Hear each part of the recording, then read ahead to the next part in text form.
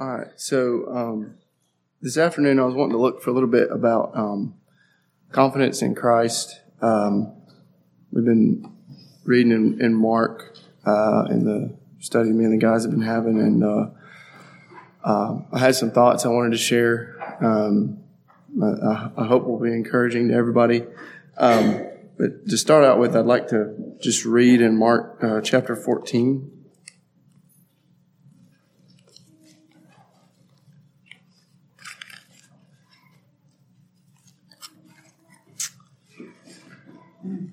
I'm going to read verses 22 through 25 in Mark 14. And as they did eat, Jesus took bread and blessed and brake it and gave to them and said, "Take, eat, this is my body." And he took the cup, and when he had given thanks, he gave it to them, and they drank of it. And he said unto them, "This is my blood of the New Testament, which is shed for many. Verily I say unto you, I will drink no more of the fruit of the vine until the day that I drink it new in the kingdom of God." So here is it's the Last Supper, something we're all pretty familiar with. But I wanted to take this passage and I want to examine a little bit closely. And I'm going to use some other passages to do that, but like I said earlier, we've been given so much through Christ. We have been given more than any people in the history of the world. We have been given so much that we really have so much to be confident in Christ, and not a confidence in ourselves, not a prideful confidence, not something to boost our own egos, but something that we can put our trust in as a sure, 100% guaranteed thing is a confidence in Christ.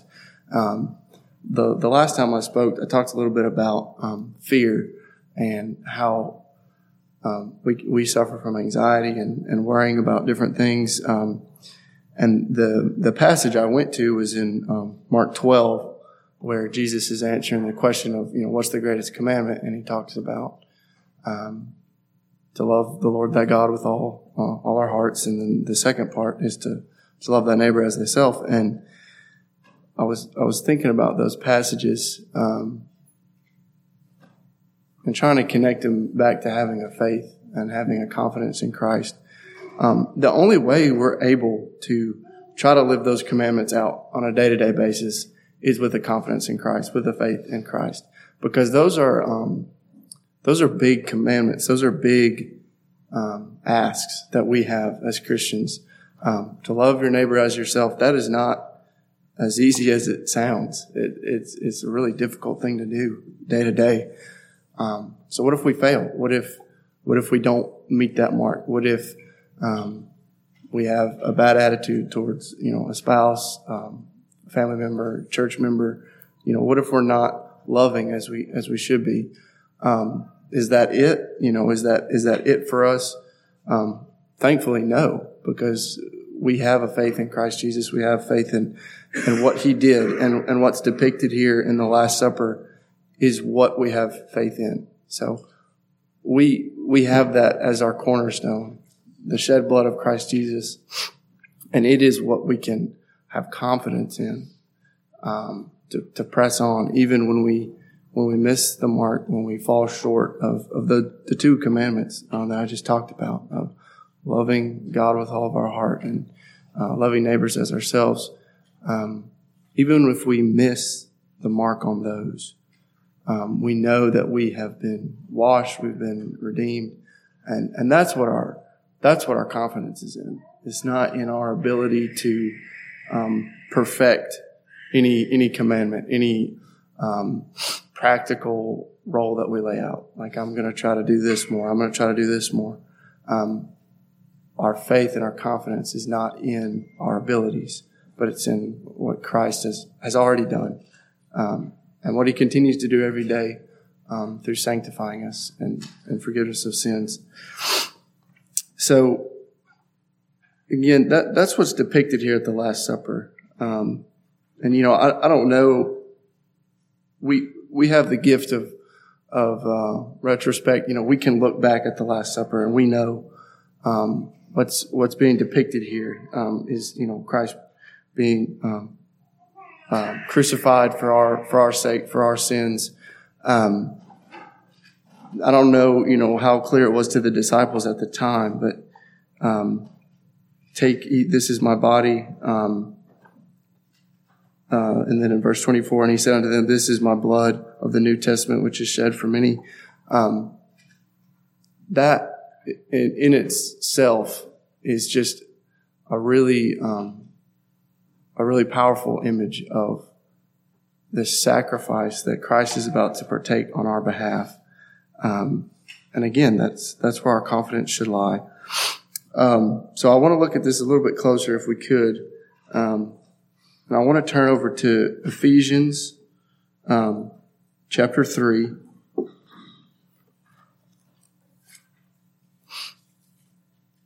And it's kind of an extended passage, but I'm going to read Ephesians 3, verses 8 through 21.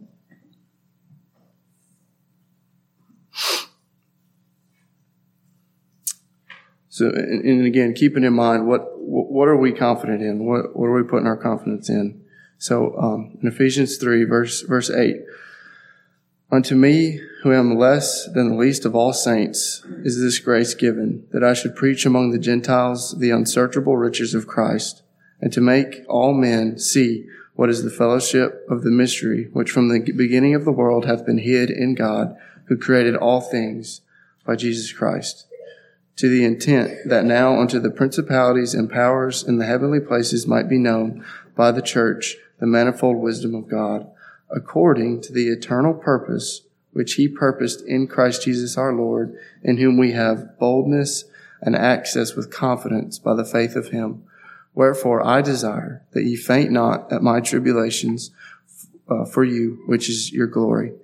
For this cause I bow my knees unto the Father, our Lord Jesus Christ, of whom the whole family in heaven and earth is named, that he would grant you, according to the riches of his glory, to be strengthened with might by his Spirit in the inner man, that Christ may dwell in your hearts by faith, that ye be rooted and grounded in love, may be able to comprehend with all saints what is the breadth and length and depth and height, and to know the love of Christ, which passeth knowledge, that ye might be filled with all the fullness of God. Now unto him that is able to do exceedingly abundantly above all that we ask or think, according to the power that worketh in us. Unto him be glory in the church by Jesus Christ throughout all ages, world without end. Amen. So, as I was saying, this isn't a prideful confidence that I'd like us to kind of keep at the front of our mind. It's one that, in essence, is rooted in a statement of, I can do nothing outside of this. And what this is the shed blood of Christ Jesus. It's a confidence that is rooted in God's character and Christ's work. And it's not one that's rooted in our own abilities. It says here in Ephesians 3, I'm the least of all. When Paul starts there in verse 8, unto me who am less than the least of all saints. And even Paul is admitting with humility that in and of ourselves, stripped away, we are nothing but fallen sinners who lack the ability to do anything but be fallen. And inside of Christ, we are completely transformed into something else, where we can have a boldness in Christ. We can access Christ with a confidence. And it's not, again, it's not an arrogance, but it's an acknowledgement that we can't do anything outside of the shed blood of Jesus Christ. We do see that in this verse, Paul is giving something in verse 8 here. Unto me, who am less than the least of all saints, is this grace given. And that's what the confidence is in. It's in the grace that he's given. the grace that he's received.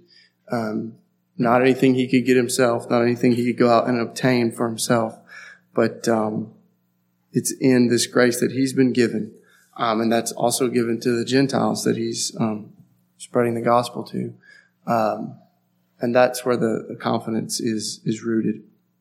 And we also see in verse 9 that this good news of grace has been a part of God's plan since the beginning of the world. In verse 9, and to make all men see what is the fellowship of the mystery which from the beginning of the world hath been hid in God, who created all things by Jesus Christ.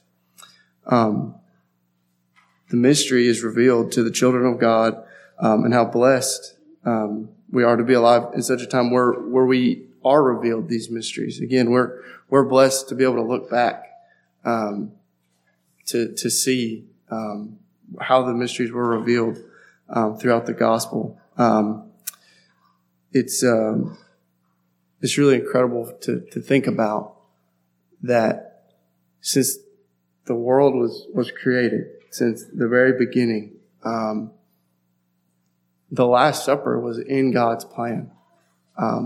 They were going to gather at that house and have the Last Supper, and Jesus was going to be betrayed, and then he was going to get crucified. And all that, even down to the finite last detail, was 100% in God's plan, in his sovereign will for his people. And it's just a blessing to be able to look back. Because we have the whole story here. We have everything that led up, the nation of Israel coming out of Egypt, all of the Old Testament, all of that led to this moment, this being the pinnacle, where we're looking at the Last Supper and what it's depicting as Christ is about to be crucified. And again, that's where our confidence is. It's not in anything that we can do, but it's in God's sovereignty, and it's in Christ's sacrifice for his people.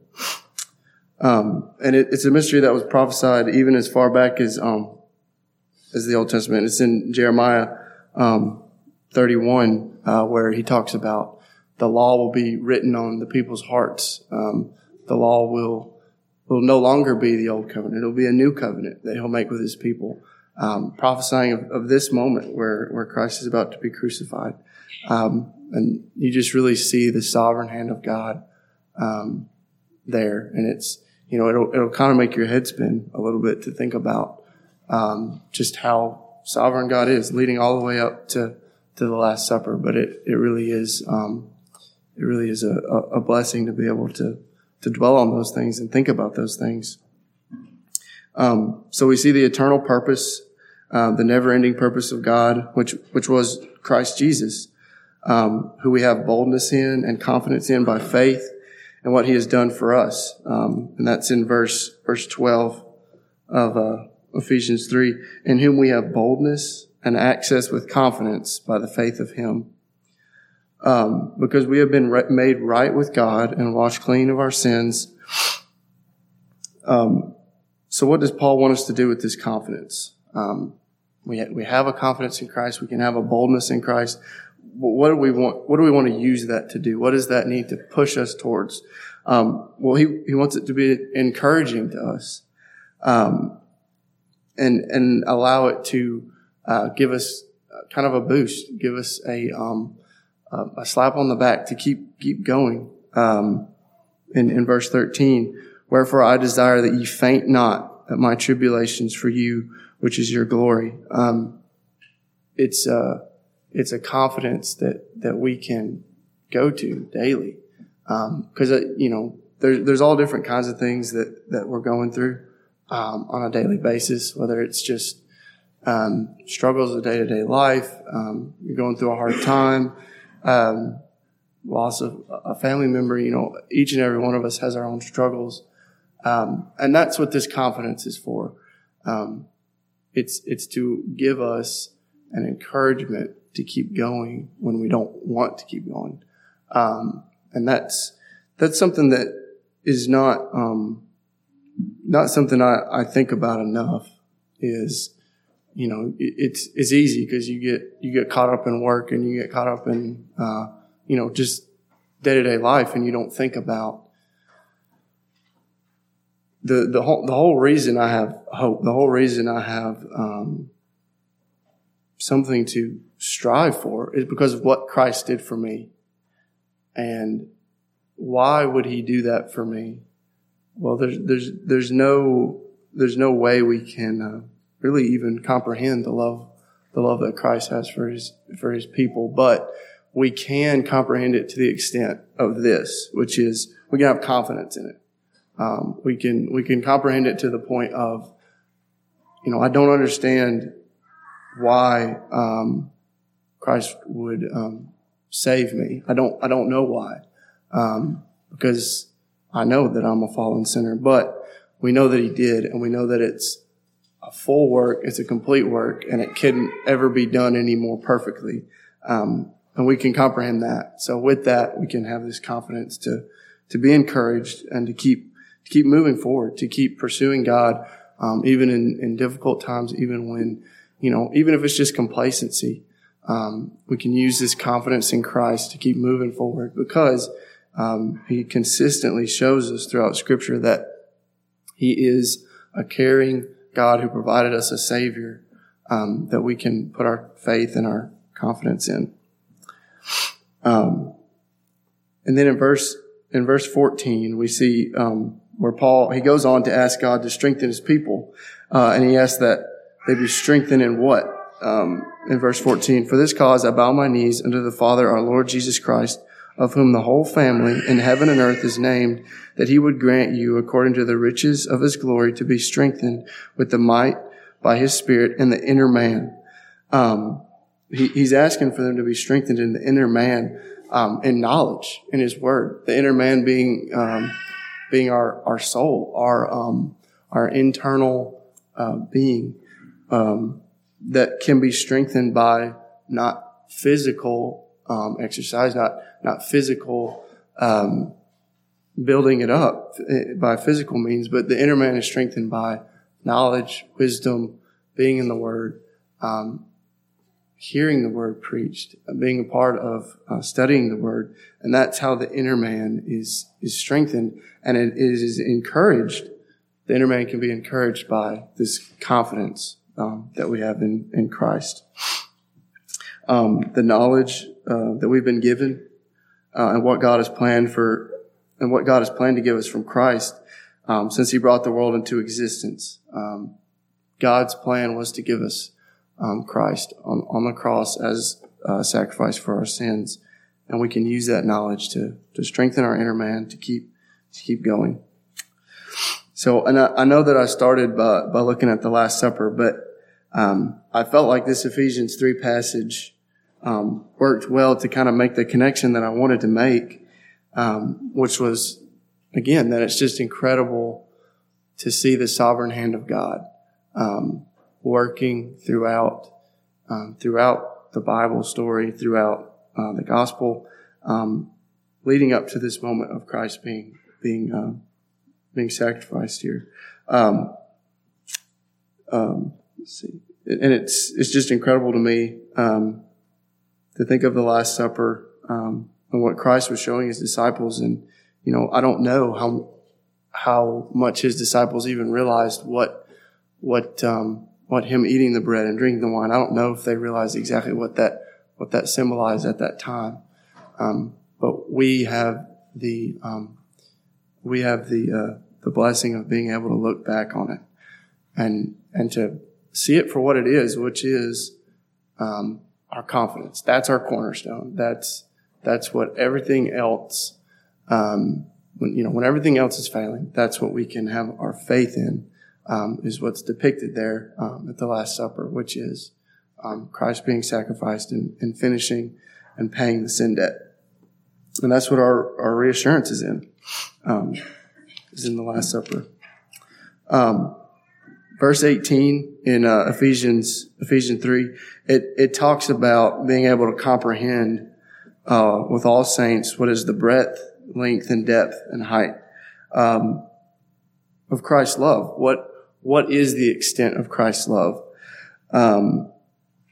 He's praying that the people would be able to comprehend this, and just how deep the love of Christ goes for the children of God. And by doing so, by spending time to comprehend these things, that we may be filled with hope and confidence. And then verse 18, to know the love of Christ, talks about us knowing it, us understanding it.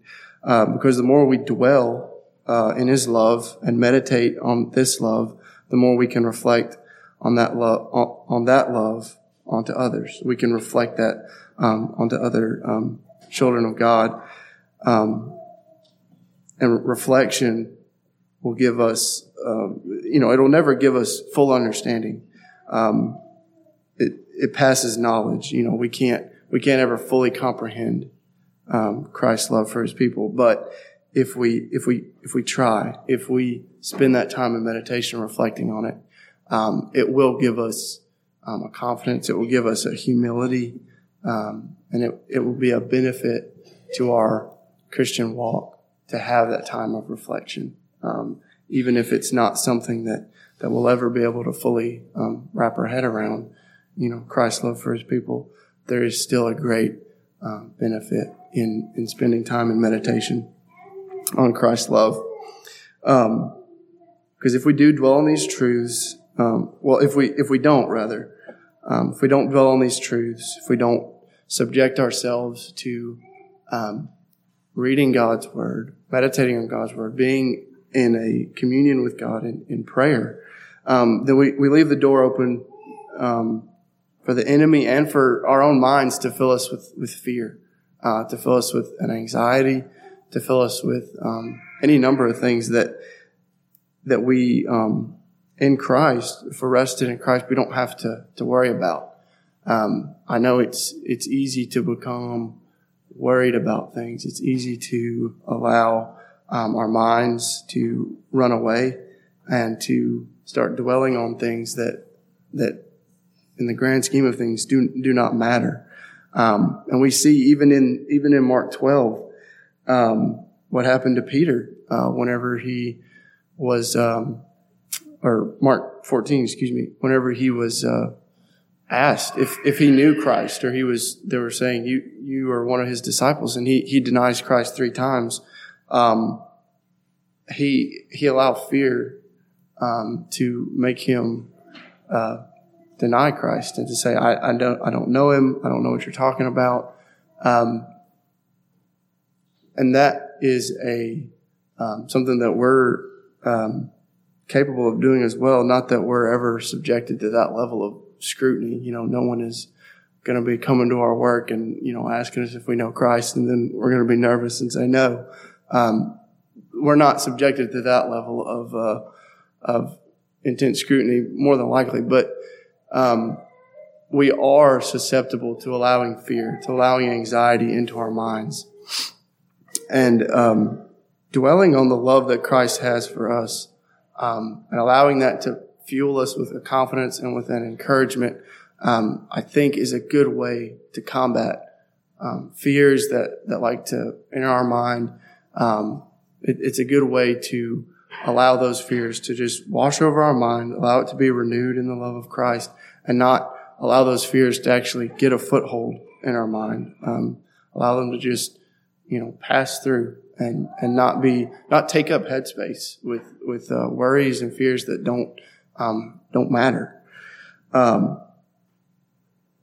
And luckily, even if we do fall into fear, there's always mercy. Even Peter was convicted as soon as it happened, or that very same evening. And it says he wept when he realized what he had done, when he denied Christ. And it's a blessing that God will use fear and moments like that to humble us and to still bring us back into the fold.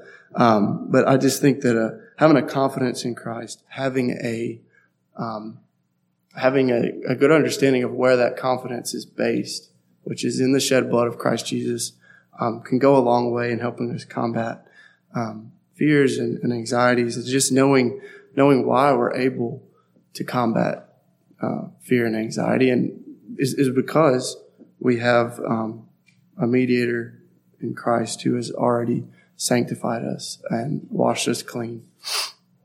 So I'd like to close by reading Colossians chapter 1.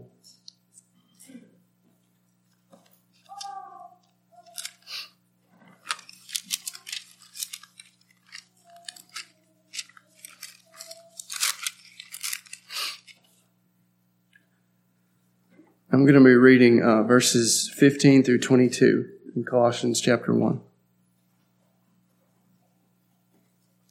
Who is the image of the invisible God, the firstborn of every creature? For by him were all things created that are in heaven and that are in earth, visible and invisible, whether there be thrones or dominions or principalities or powers. All things were created by him for him. And he is before all things, and by him all things consist. And he is the head of the body, the church, who is the beginning, the firstborn from the dead, that in all things he might have preeminence. For it pleased the Father that in him should all fullness dwell. And having made peace through the blood of the cross, by him to reconcile all things unto himself, by him, I say, whether they be things in earth or things in heaven. And you that were sometimes alienated and enemies in your mind by wicked works, yet now hath he reconciled in the body of his flesh through the death to present you holy, unblameable, unreprovable in his sight. So again, we just see the truly great, perfect, and powerful God we serve, who saw fit to make us unblameable. In verse 22 there it says, to present you holy and unblameable in the sight of the Lord. And we have so much to be hopeful in and confident in, because we can trust in God's plan for us and we can meditate on his promise. And nothing or no one is even close to being able to compare that type of sacrifice that was made for us. And again, I don't mean this in a prideful way, but we really have so much to be confident in and so much to look forward to as Christians. And I think a good way to keep that at the front of our mind is to meditate on what was done for us.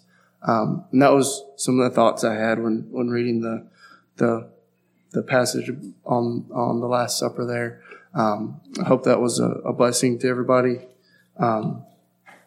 And I hope it will be an encouragement to you. It was to me, being able to dwell on those truths.